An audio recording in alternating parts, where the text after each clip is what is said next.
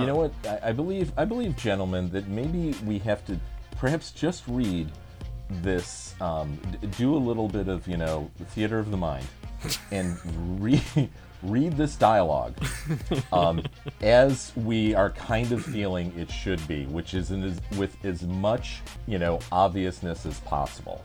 All right? Okay. So, there's three of us, so we'll forget Duffy. I already read Duffy. But let's just say I'll be Trent. Who would like to be Chris? I'll go for it. Okay.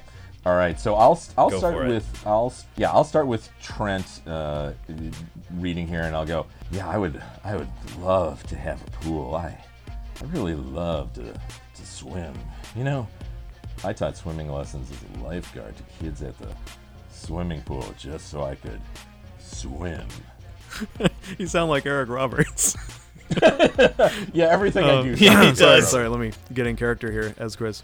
Do you think you could teach non-kids how to swim? Sure, no problem.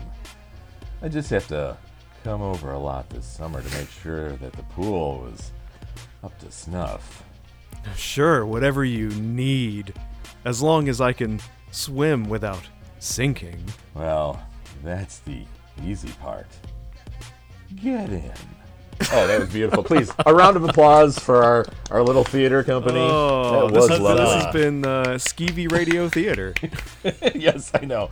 That was truly. This has been Prison Theater. Oh, boy.